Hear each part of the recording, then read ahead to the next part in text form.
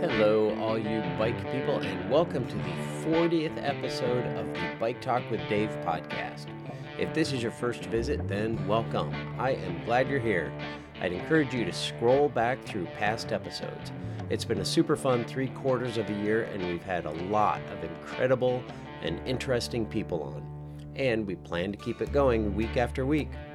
I'm your host, Dave Mabel, and I just had the privilege of talking with 6-time national mountain bike champion and top 10 World Cup finisher, Savilia Blunk, who is also the 2022 Chequamegon 40 muddiest champion. I love Chequamegon and was super excited she agreed to come on the show when we talked after the podium presentation after the wet and muddy race. I know. Last week I said I didn't want to do all my shows via Zoom, and here I am only 1 week later posting a Zoom call. And while the technology is never perfect, it is a great way to shrink the distance between us and have a conversation.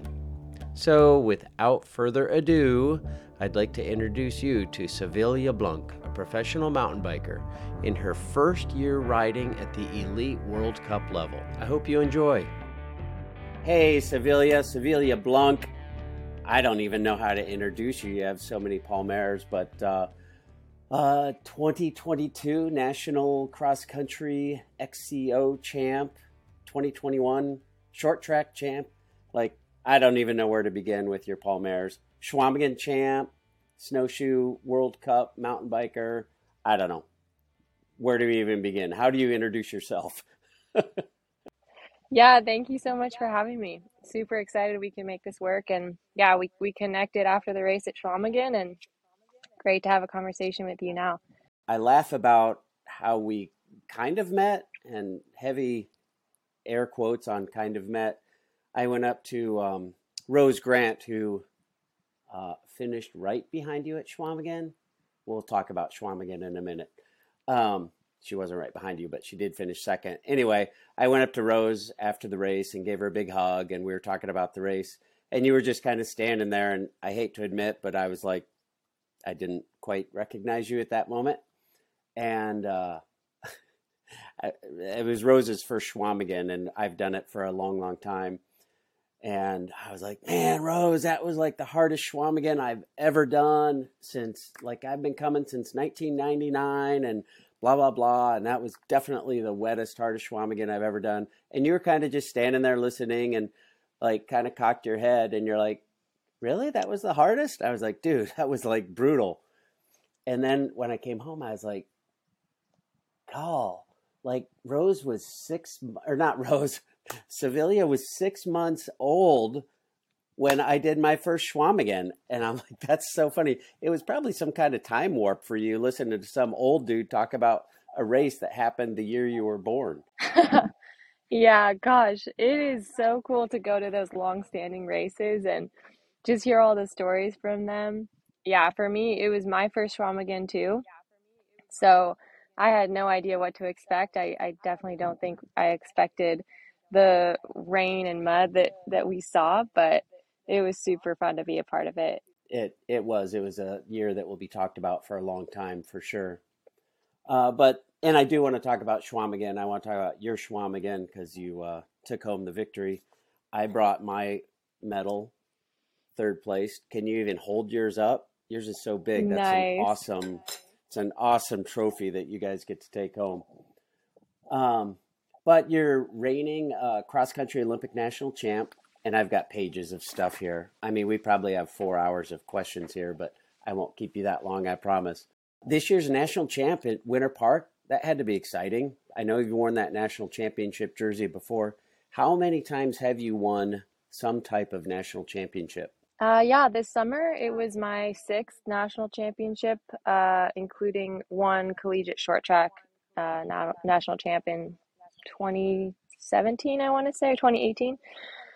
But yeah, no, gosh, racing at Winter Park is just different because you're up there at 9,000 feet. So the race is yeah, you really have to focus on pacing yourself and fueling yourself, really unlike any other XC race. The lap is super long, which is unique usually the cross country World Cups, we're doing the track is like an 11-minute lap or so. But at Nationals in Winter Park, it's like, I think it's about a 20-minute lap. Um, Oh, but wow. yeah, that was the third year in a row that we were up there. So yeah, kind of, I guess I kind of had some experience with the, like preparing for that kind of a race at altitude and racing it. But yeah, gosh, my first year elite, so it was a really stacked field. Kate was there, Gwen, Kelsey, like pretty much everyone showed up. And gosh, yeah, I mean, it was a big focus for me, nationals. So we were really kind of focused on it as one of the big goals of the year. And yeah, gosh, it's hard to think back on it. It seems like a long time ago now, but no, it was a really exciting race. Kind of started battling out with Kate for the first couple laps, and then I just kind of took the lead and made a little separation, and then yeah, came away with the win. So it was, yeah, a huge honor to wear the stars and stripes. I think this one is definitely feels more special than any other one, just because it's the elite title, and I get to race it for the next year at the World Cup. So yeah, I'm super excited for more so for what's to come in it. So yeah, I think yeah, it'll be a good year. I'm curious. I don't know. I want to talk about so much because mountain biking is so diverse, which is super cool.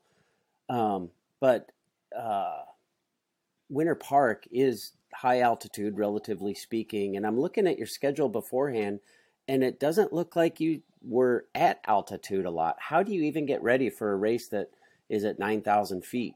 Yeah, well, I actually because it was a big focus of the year, I spent about 5 weeks, I think, preparing for the race at altitude in Durango, Colorado. So yeah, so I had some time to really adjust to altitude, and uh, I had a World Cup earlier in the summer that was also at high altitude, so they kind of overlapped in that way. But for me, like a race at 9,000 feet, it's not just altitude; it's super high, and so it's almost impossible to acclimate to that level. I think in Durango, I'm at 6,500 feet. So I get pretty adjusted to that, but then going up to Winter Park, it's still like such a shock. And doing, yeah, any kind of workout or even race is really, it's a different kind of pain. Kind of you really have to keep yourself to measure your effort. Um, but I think that I've had some experience racing at altitude, and especially at Winter Park. Like I said, it was the third year we'd been there. So I think that did help me in that kind of a race, just kind of knowing like what it feels like to push yourself at that elevation without that much oxygen, and really how to measure your effort and not go too deep into the red zone. But I think also for me, things like hydrating and fueling and just really staying on top of those things from the moment you get to altitude, not just during the race, Hmm. just from day one, and beforehand is really, really important.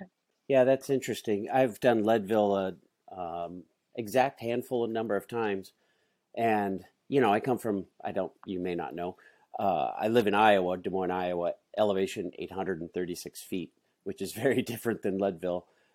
And I don't have trouble the day of the race. Like the challenge for me is like sleeping or going upstairs, which sounds funny, but it's kind of the short little efforts. And Leadville does not, for me, does not have short little efforts. And I always tell people when I'm asked, here in the Midwest, like, oh, how do you even do Leadville? And I'm like, we just show up and go. And the thing is that we just stay measured and stay steady and stay slow.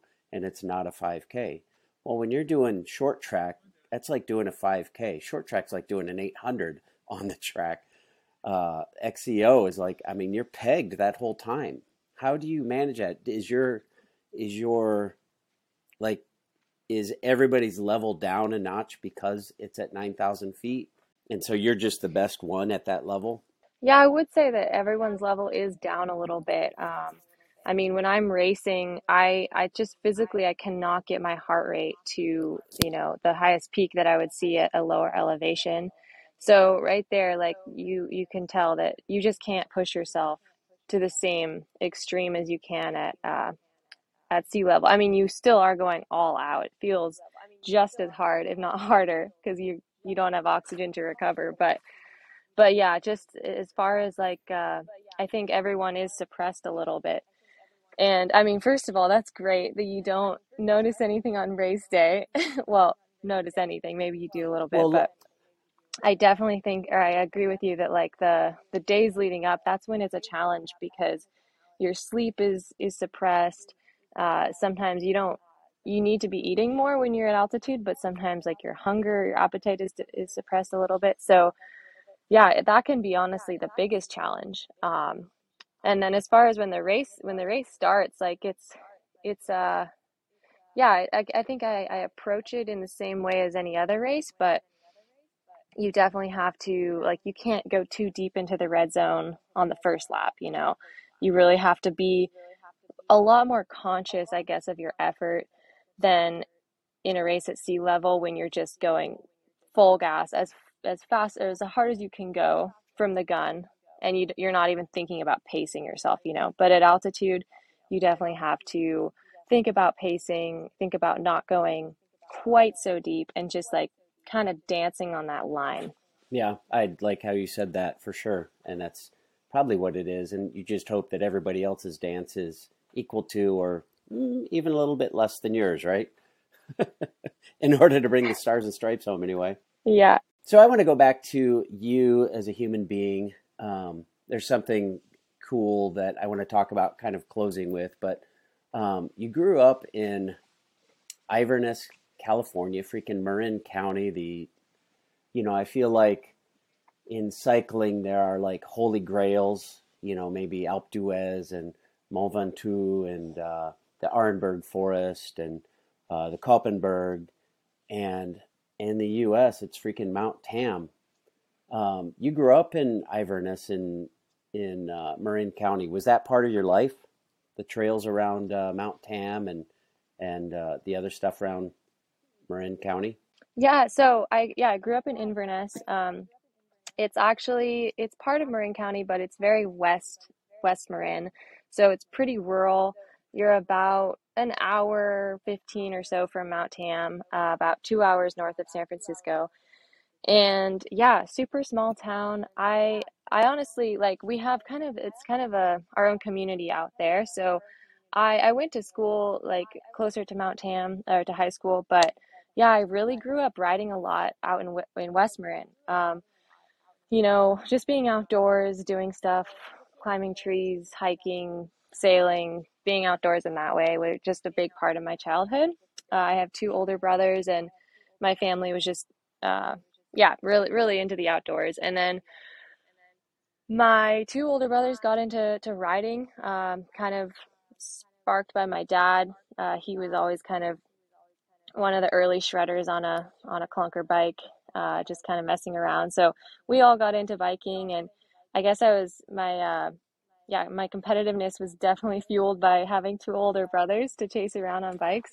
So yeah, that's kind of how I got into riding. And then one of my older brothers started to race the Nike League, and then I kind of realized like, wow, you can actually race and you'd be even more competitive. Like who knew? So that's how I kind of followed him and started to race Nike too when I was in high school. And then he eventually stopped racing, but I continued and yeah, really got my start in racing in the Nike League. So we were fortunate to have a really strong Nike League in NorCal, and it actually was so big it had to be split into two conferences. So yeah, it was a really really strong, healthy group. Well, it helped propel you to the top for sure. Um, Probably a little different than the racing here in the Midwest. In fact, we're trying to get some high school racing going, and it's a challenge. But I feel like it is. Um, I mean, so many people come through NICA having learned it in high school and having it been part of their kind of formative years, rather than coming here after running or after triathlon or whatever, which a lot of people do as well. I don't know what about NICA is awesome. Like what makes it work? Yeah, I think for me, what was so great, and for a lot of other girls on my team, I went to an all girls high school, so we actually had the first all girls high school mountain bike team in the nation at the time. It was a pretty small team, but yeah, I think that for me, like racing just frequently, getting that just every other weekend race experience, low stress. I mean, I'm competitive, so it was a big deal to me, but in the scheme of things, just being able to practice like your race routine, your pre-race routine, starts, and just everything that goes into a race, being able to practice that frequently was really helpful. And I think, yeah, it gave me a lot of fundamentals that I brought into my later career. But yeah, it was also just a great place to meet people and people from other teams, and really kind of dip my toes into that like my first experience with the cycling community. It also kind of led you to racing in college, where you went to Fort Lewis. As Cole would say, you chased him there. I don't know if you would agree with that, but um, ended up in Durango. It's kind of interesting. I just listened to a podcast with the dude who's sitting second in a lifetime, Alex. He Alexi. got to the Alexi. Yes, that's right. Hmm. Graduated high school and he made a deal with his parents. He's like, "Hey, I think I could do this cycling thing. Will you give me 2 years to try and not go to college?" And so he went the cycling route. And then I talked to Courtney McFadden, and I'm like, "Courtney, college or not college?" And she's like, "Oh my gosh, like tell every kid to go to college." And so you took the collegiate route. How instrumental was that in to leading you where you are today, which is killing World Cups and national titles? Yeah, when I was kind of at the end of high school, I didn't know what I wanted to study. Everyone around me seemed like they knew their pathway. They were like, "I'm going to go to this school and major in this thing." And I was kind of overwhelmed by it. I was like, "Gosh, I don't know. I have so many interests and I have to decide this right now." So I really didn't really know what I wanted to do. I mean, I wanted to race bikes, and I was super intrinsically motivated in that way. Um, but yeah, I actually ended up, I finished high school and I took a semester off uh, to just kind of work. I mean, whatever my next move was, I was gonna, yeah, just uh, save up money and try to commit to something that I was passionate about. So I took a semester off. I went to Worlds that year in Cairns, Australia, or Cairns. I'm not, maybe my pronunciation isn't perfect there, but yeah, that's where I met a big group from Durango who were on the national team racing there, and they were all going to Fort Lewis College. And I'd heard of the school, but I really hadn't thought much about it. And kind of after talking to them, got me excited. I went home and I worked the rest of that semester. And then, long story short, I ended up going to Fort Lewis in the spring. So the next semester, I started there.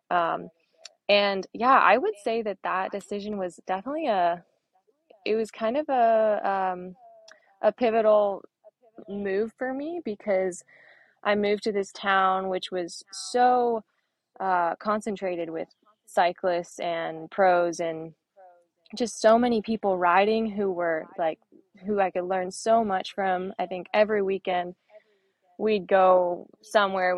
If it was in the winter and snowing, we'd actually road trip a few hours, like down to Arizona to the desert, and just ride all weekend in Sedona and areas like that. There's a little race series in Arizona that we would do in the winter, and just that being able to ride with people who are just better than you and push you so much, that really helped me, I think, in the first few years of my collegiate career. So, and then in the along with that, I was able to uh, be getting an education and go to school. So that was something that was super important to me, is to be able to balance racing but also get an education. I didn't want to just commit fully to racing because, you're not going to be riding your bike your whole life. And yeah, I think the balance was really good for me.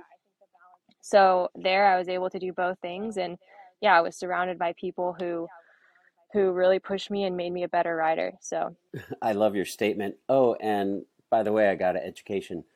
What is your degree in? yeah, so I studied business and marketing. Perfect. Perfect. We're going to talk about that in a little bit as well. So I want to jump to World Cups. Your first year as an elite, and you're just fun to watch. Not just you, but well, the women's racing for sure is fun to watch with Haley and Gwendolyn and Kate and you, like driving the train, like if not on the front, near the front, and it's been super fun. Do you have a favorite race, favorite course from this year? Gosh, there's a few for sure. I always love racing in Lenzerheide, Switzerland. The track is just super natural, technical, rooty, nothing super man-made. So it's a yeah, very super challenging track. I really like it. And um, gosh, Val de Sol is also a really good one. This year I had a small mechanical, but it's such a good race course. It just has a little bit of everything and it's so challenging. So yeah, I would say it makes a really good course and I love being in Italy. So I mean, you picked two good countries right there. Um, gosh, those courses are they look so brutal. I've been racing for, well, longer than you've been born. And I consider myself a decent mountain biker, and I watch you guys like just fly through rock gardens and fly down muddy, rooty, steep trails with off camber turns in the middle of them, and then you fly off a gap that's 5 feet deep, and you guys just do it with abandon. How do you get to the point where you can even like see doing that? I get to the top of these root gardens and I'm like, oh, I kind of like living. So maybe I'll hike down this one, or I got my ass off the back and rear wheel is just like fully locked and like skidding down. And I'm trying to, not endo over the bars and land in the bushes 30 feet away. But what's that like getting to the point where that stuff, you just rip through it with abandon? well, thank you for saying that it looks like that. You make it sound like it looks so smooth and fearless, but I would You guess guys do make it look smooth. I would say a little adrenaline definitely helps. And yeah, I mean, I've always loved the technical aspect of riding and being able to race courses where it's such a big part of it. It's super challenging, and I mean, I will say like, when you're pre-riding and um, the days leading before the race when you're just kind of getting to know the track and preparing, like there's definitely some fear. Like you get to one of those features and you're like, damn, I have to really think about this before I ride it. And that's, I guess, in the race, you hope, or the goal is to get to a point where you have confidence on it before the race. But yeah, I mean, it's been a really cool feeling to get to race at the front, just with those riders that I've looked up to for my whole career, and yeah, just be able to, be following each other down these descents. And you're really learn or I really feel like I learn so much from every one of those races where I'm able to race at the front with such experienced riders. Just kind of getting to know the way they race, the way I respond to them. So yeah, it's always a big learning experience leaving any one of those races. I'm sure it is, and I'm glad to hear you say that. Like some of these spots give you pause when you first come upon them. Do you session spots? Yeah, for sure. Especially, I mean, most of the race courses I've raced this year, I've raced them before, so I wasn't seeing them for the first time. But like World Championships in Leger, France, I hadn't raced there before, So different courses, like, and sometimes they'll add features and change some stuff up. So definitely session stuff, and spend a good few like really slow laps just kind of looking around, looking at things. So I want to dive into snowshoe because it was awesome. Again, that's like I said about Chequamegon, it's one that'll be talked about for a long time. And I don't want to talk about the XCO yet because I want to talk about short track. And my first question on short track is, holy cow, that's just got to be like peg your heart rate at 200 and close your eyes and pedal like hell. Is that what it's like? Like, how'd you find your first short track? What was your experience like? Yeah, I mean, yeah, the speed is definitely so high. It's funny though, like I would say that, I mean, I think that in a short track, everyone is so much more, they're so much closer together. There's not so much separation. So every little move happens so fast. Like I'll finish a short track and I'll be like, that was a blur. That was literally a blur in my head. I don't know what happened. We were just pinned the whole time.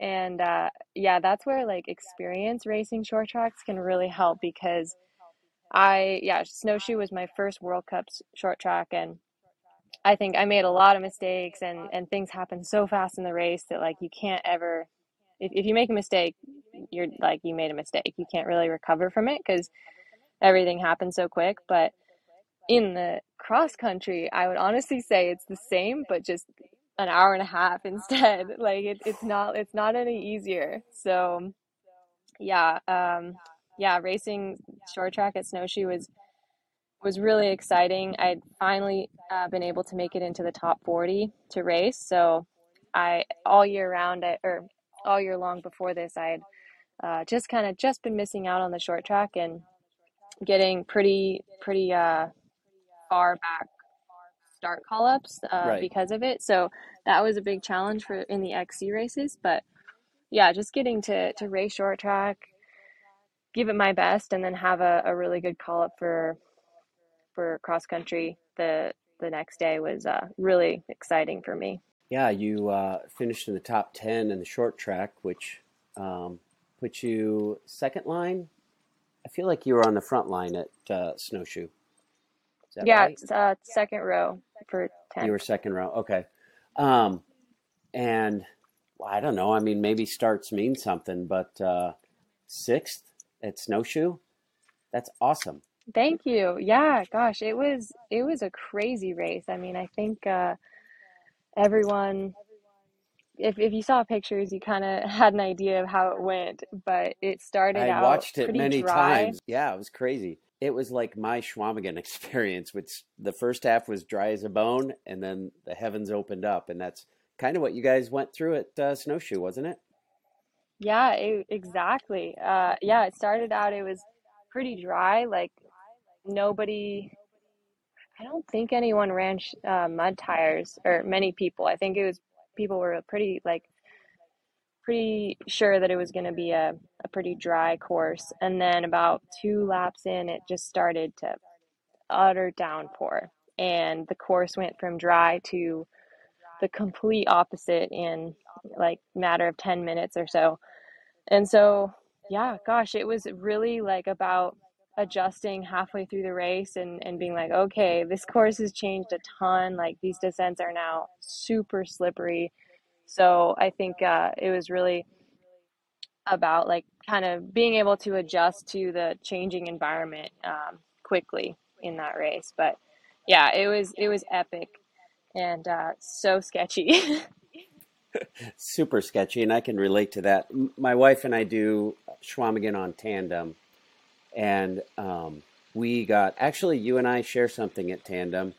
A decisive. I've heard you. Actually, I listened to Payson's interview with you, and you talked about the sandy descent coming into the halfway mark, and that's like the heavens opened up right before that downhill. That's like a narrow sandy chute, curvy with sand at the bottom. And as we're going down, have you listened to Payson's podcast? Yeah. So somebody asked him what a mud snake was, and he got it wrong because I was chasing mud snakes down that sand chute. It was like literally it rained so hard that all of the tire ruts in front of me were filling with water in front of me. You've seen the mudslides come down through the canyons. It looked like the mudslide, except it's 2 inches wide, coming down the canyon, and my tire is literally chasing the head of a snake going down the chute where Wow. you made your decisive move. It was crazy. But here's my whole point to this is my wife leans up and she's like, all right, our goal now is finish. We do not care about time. Like, my whole goal is to keep her alive for the next 20 miles and not kill her, because it was just so wet and slippery and muddy and horrible and fun. You have to keep the gas to the floor, don't you? Like, how do you maintain, like, I could be like, okay, the heavens opened up. This course is slicker than snot. I'm going to die out here if I keep it up. Like, how do you keep that competitive fire going in conditions like that? Because you got sixth. You beat you beat Haley and Gwendolyn and Kate. You came in right behind Yolanda. Like, you rocked snowshoe, and it was under a monsoon conditions. Yeah, yeah. I mean, we've had a couple races that were pretty muddy this year, and it's funny. Like I just really try to embrace the mud, and it's not, don't get me wrong, like I do not have utter confidence like flying down those descents. Like it is sketchy for sure, but I think it's about like just riding within yourself, because in conditions like that, it's like a fine line of riding uncontrolled and meeting big consequences from it, and then just riding within yourself, and you really save a lot because you save just so many making mistakes, and in those conditions one mistake can lead to frustration piled on more frustration, which then you're just not riding fast, so I think just, yeah, riding within myself and being as smooth as I could. Like I was battling with Yolanda for the last lap, and yeah, made a mistake in the mud and she got away, but it was just little things like that. I was just trying to kind of mitigate how many times I would make those kinds of mistakes. And yeah, I've had some experience racing in the mud this year, but it's funny, like I don't really train in it that much. I'm training mostly in kind of drier climates, never with like that really wet, slippery roots, which is something that I kind of lack. But I've always just tried to kind of, honestly, kind of try to just trick my brain into telling myself that I can ride that stuff and I am good at it, but I would not say that it really comes naturally to me. But I think that I've tried to just kind of just really try to build that confidence in my head, and not fake confidence, but really just, yeah, try to ride within myself, and yeah, believe that it's that, yeah, I can ride it. So Well, I don't think it's fake confidence. I think at this point it's well earned confidence. Congratulations on your whole World Cup season, and especially snowshoe. It was so much fun to watch. So I kind of want to dive into Chequamegon, if that's cool. yeah, let's do Um, it. One of the things I love about the Lifetime series is that, and I don't want to dive into the Lifetime series, but I love that it combines probably the best competitive program. I don't know how to say that in the United States, with some of the biggest mass start events, and you're literally doing the same race as 57-year-old me on my tandem. And I think that's super cool because we can kind of share those experiences, whether it's at Unbound or all the Lifetime events. Leadville, kind of the same thing. I know you didn't do Leadville, but yours and my experiences were very different, especially at the start. We start out in town. You've never done that before, but you used to start in town and kind of have this rolling parade out of town, 4 miles down paved roads. And now you guys start like at the bottom of a freaking hill and have to climb up and go over a bridge. Talk me through the start. And I believe, I obviously wasn't there because I think I was still getting the mud out of my ears. when you guys started, but actually, no, I had a half hour to ride when you guys started. So I was still putting mud in my ears. But what was that start like? Did the men and women start together? Is that what I understand? No, so actually the men started 30 minutes after us. And Oh, yeah, we okay. had our own start. It was, as you said, yeah, at the base of this kind of ankle deep grass climb. So from the start, it was pretty hard. I mean, it was not like a slow rollout like some of the gravel races are. It was more like an XC start. And yeah, for the first hour, I want to say, or 45 minutes, we were in pretty deep grass. It was wet, it wasn't muddy. So we weren't really sure. We didn't really know yet what lay ahead for us. It wasn't until that kind of sandy section that we talked about where it really turned to just muck. Um, but yeah, it was just a all women start. I think the men started to catch some of us by the end, but I don't think they caught many. So yeah. That's awesome. Yeah, so the first half, the 1,200 people in front of you, it was dry, so we didn't tear the trail up for you. So yeah, that makes sense that about what we call double O is where it must have gotten muddy for you.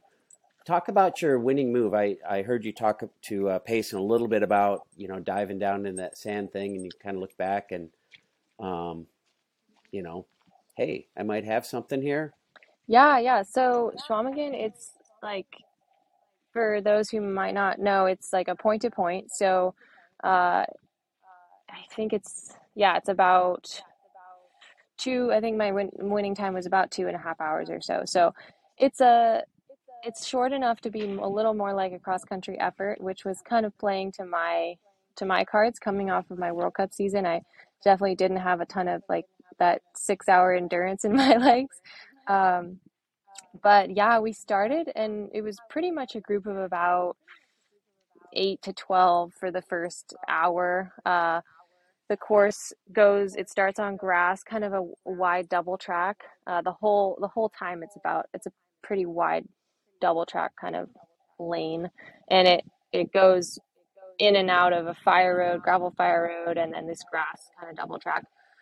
So for the first hour, we were all together, kind of working together a little bit on some of the fire roads, and then yeah, there was a kind of a decisive point about 17 miles in, where in pre-riding when it was totally dry, it was kind of it funneled to a little bit narrower trail and had this long, or not super long, but just a kind of super deep sandy descent.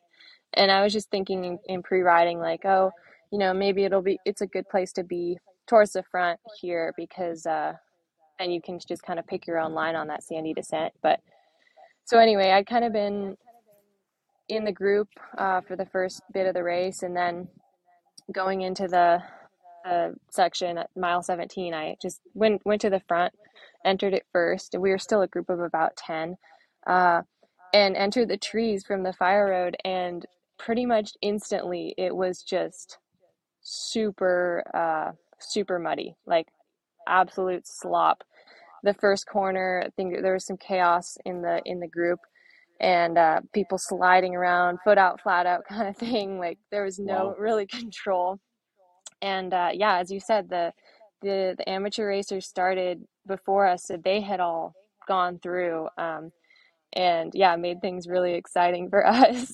But yeah, I was just kind of riding my own pace, and it climbs for a little bit, and this is like just super deep mud, like 3 inches of just slop all the way across. So you're just zigzagging back and forth, like trying to stay on the bike, keep momentum, and find the best line through it. But immediately, like your drivetrain is getting, uh, yeah, just clogged up, and it was messy. But anyway, yeah, I kind of just like put a little pressure on there, just kept kind of riding, trying to stay clean. Uh, and then again, like that's a point in the race where I, um, I want to you're kind of trying to refocus because the conditions have changed so much. So just staying measured and not blowing a corner because they've changed completely. These corners are now like super slippery mud. So I just tried to do that, and then that section is about, I want to say maybe 10 minutes, and I came out of that and I look back and I had like a little gap. I think maybe 15 or 20-second gap to a few riders behind me. So then I came out onto a fire road, and you're on that fire road for like a good 15, 20 minutes maybe. And I had a little gap, and I hesitated a little bit because I was like, gosh, we are an hour into this race. Like, I was not expecting to be out front solo this early. Like, there's so much fire road, and this is a race where drafting really it can be beneficial and play a part. So it was a little bit intimidating to look back and see like a small group together. But yeah, I didn't have very long to hesitate. I was like, all right, I either trust myself and go right now, or I wait up, and I had a little gap, so I just tucked in and stayed arrow, and yeah, just trusted myself, and I went for it, and it ended up paying off. I think the rest of the course just got even grosser.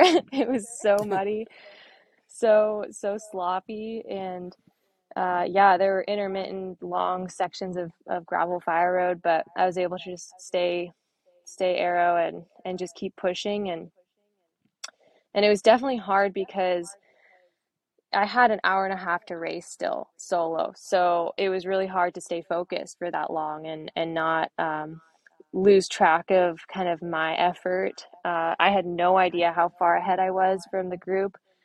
At one point early on, I could see them sometimes, but I had really no idea. So it was a little nerve-wracking, but uh, yeah, I was just trying to kind of break the course up into smaller sections, like get to the next feed zone or get to the bottom of that climb and then refocus for the next part. So breaking it up into kind of those like mental blocks helped me stay focused. But yeah, gosh, it was a long time to be solo. That is a long time. You knew the course, right? You had ridden it the week before well enough Yeah, to like know what was coming up.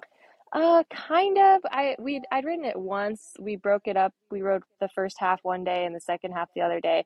And honestly, I don't know what it is about point to point races, but it's really hard for me to visualize them in my head because, yeah, and especially this course, like a lot of the turns just looked really similar. So honestly, starting the race, I was like, I don't remember. Like maybe there's one or two points in the race that or on the course that I was like, I remembered in my head, but other than that, I was like, I don't really remember the turns, and I'm really not going to worry about it. But it was, yeah, kind of hard to visualize this one for me. Yeah, it is very similar. In fact, there were times, like I said, I did it since 1999, and there's times I'm like, oh, I don't know where I'm at right now. So uh, that don't feel bad not knowing every turn. Did you ride Fire Tower? Yeah, I did, and that was, yeah, that was the climb that I was thinking, okay, we'll probably be in still a group by then, and it'll probably break up. But I got there, and I was solo, and it was so different than it was when I'd pre-ridden. It's a really steep climb. It probably averages like 9% or something. And yeah, it was just peanut butter the whole way down. Like it was everything I could to stay on my bike and ride it. Which it's funny because in pre-riding I was like climbing up it, imagining like, okay, this is when, a super powerful attack is gonna be made. But there was just no way that that was happening. Like it was a big struggle to just ride it. And yeah, I think there was even more chaos in the men's race with some people riding, some people running, and if you bobble just a little bit, like you're off and running just like that. So Yep, for sure. And if somebody bobbles and is off in front of you, then you're off and running. And yeah, it can be chaos. Riding it alone in the week before is so very different than race day, no matter what. But, kudos for riding it. Like that was a challenge this year. We're going and thinking the first half of the race, like, yeah, I think we got Fire Tower this year. We've ridden up it once on our tandem, and every other time we're running. But we thought, we got it this year. Conditions are perfect. Yeah, they were not perfect. We did not ride. I got to the bottom, and I was just like, nope, not even trying. I We can't just got off imagine on and a ran the whole tandem. way up. Yeah, it was chaos. It was crazy. So a half a mile from the finish, there was like we're coming up to a corner, and there are volunteers saying, slow down, mud, mud," and I'm like, dude, like, where have you been the past 20 miles? And we came around the corner, and it was like going through a farm field that had been flooded, and then a herd of cattle had gone through. Did you hit that? With what was that like when you came through? I don't know if it like a track built in there, if it got hard enough to ride through, but when we went through, it was just a muddy, muddy, muddy mess. Yeah, I think so. I remember just the last section, quite a long section was really muddy and super slow. And you're in the last stretch of the race, so you're like, "Oh, I can do this." Just like, pushing as hard as you can, but I just remember my momentum was just being killed over and over again by those just like mud slop puddles. So, yeah, it was super messy out there. Well, congratulations. It was fun to watch you hoist that giant trophy, and congratulations for getting through it and taking home the big victory there. Thank you. Yeah, I'm saying that as if you just won the world championships, but it is Chequamegon. It's near to my heart, so congrats. It's fun. Thanks. So I want to go back to kind of you and who you are. I saw, I read something about you come from many generations of artists, and I find that interesting. A, what do you mean by that? And B, how does that shape you as a cyclist? Yeah, yeah. So I grew up in Inverness, super small town. My dad is actually a woodworker and a wood artist, and also just really skilled with a lot of different things. Um, and my mom kind of similar. She didn't grow up in Inverness, but kind of moved around a lot and just very artistically um, motivated and talented. And yeah, growing up, it was a big aspect of my childhood.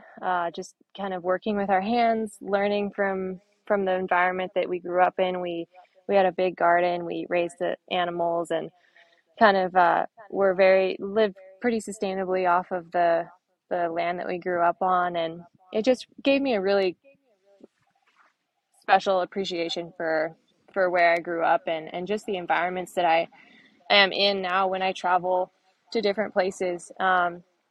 So yeah, I grew up being pretty artistic, and then I mean I don't yeah, I guess now I kind of consider my sport is my kind of outlet, artistic outlet in a way. It's kind of how I express that in me.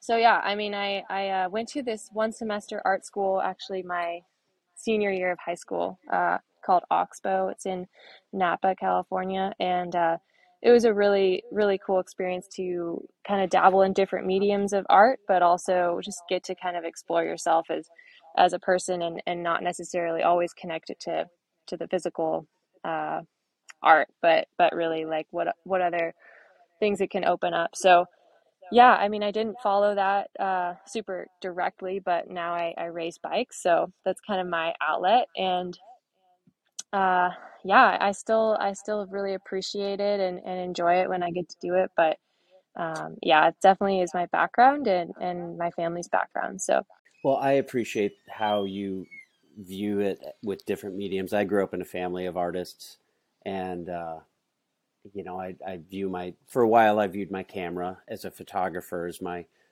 medium for art. But there's a lot of ways to express your creativity, and I watch your YouTube channel, and it just explodes with creative genius. Like I love it.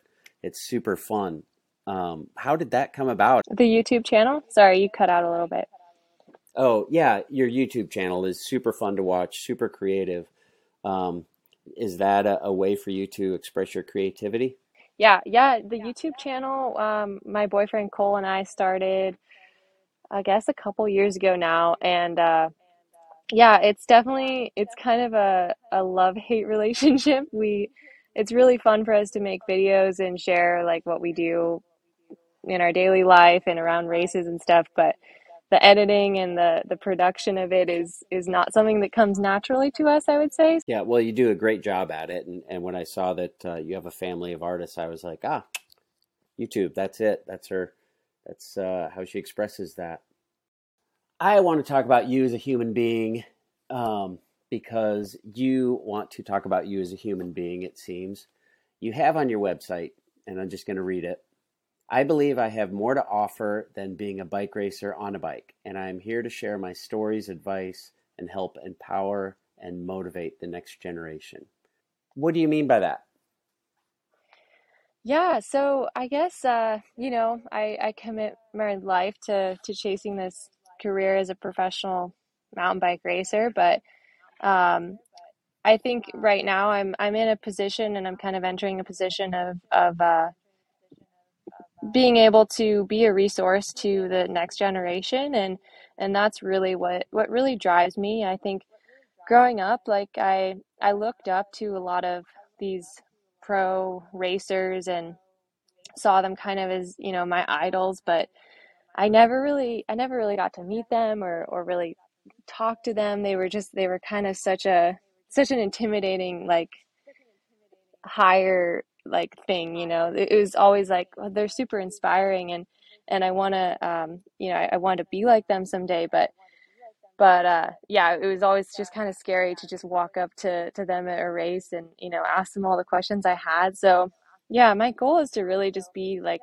an approachable uh resource for the next generation, because it's not really something that I ever had or felt comfortable with. So yeah, I think just being available in any way I can is something I'm really passionate about. And I mean, we're all racing at different levels, but yeah, we're also all human, and yeah, it's there's really no difference from anyone else. So I love that.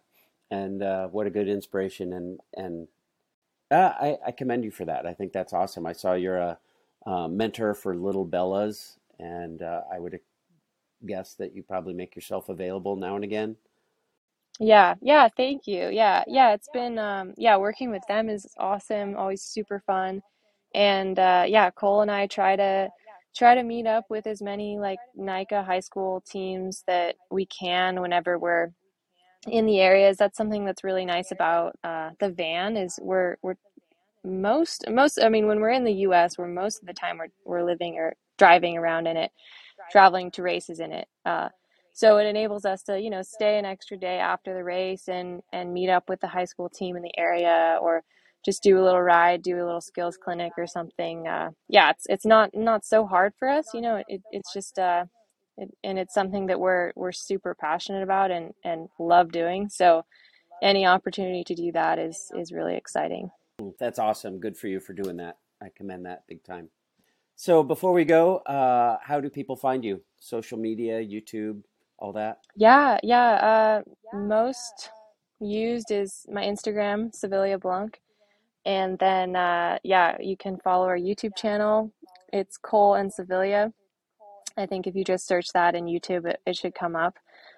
Two dorks doing embarrassing things on YouTube, so it shouldn't be hard to find. And then, yeah, those are the two really the best ways to find me. Dig it. Your YouTube is super fun, and you guys are two dorks, and you're very transparent and seem to have fun doing it. So I know the work that goes into making even a 9-minute video. So, whew, yeah, kudos for cranking those things out. I wondered if you had help doing that, but it sounds like you sit down at the computer and edit it all out and Yeah. Right now push it's send. completely self-produced, so yeah. Wow, impressive. Impressive. Well, listen, thanks tons for spending time. Have fun at Big Sugar. I feel like you have 3 races coming up. Big Sugar, Iceman. Is there another one? That's it. Oh, Yeah, wait, I I can hope. look. Oh, Then we're gonna Schwamigan is call it. stronger. Yeah, that's right. That's right. Yeah. Yeah, no doubt. No doubt. Um, All right. Well, people can look for you at Big Sugar, Iceman, and then next year, Conquering the World. So Yeah, thanks thanks tons so and tons for much. spending time. And yeah, you bet. I appreciate you coming on Bike Talk with Dave. Yeah, thanks so much for having me.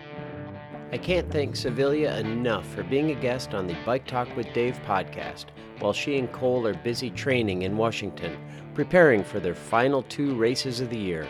Be sure to check out their YouTube channel, which is called Cole and Savilia, and also give her a follow on Instagram at Savilia Blunk. She'll be in Bentonville, Arkansas later in October for the Big Sugar Gravel Race and at the Iceman Cometh mountain bike race in northern Michigan in November. And you heard her. Be sure to stop and say hi when you see her out at those 2 races or wherever you run into the mountain bike champ.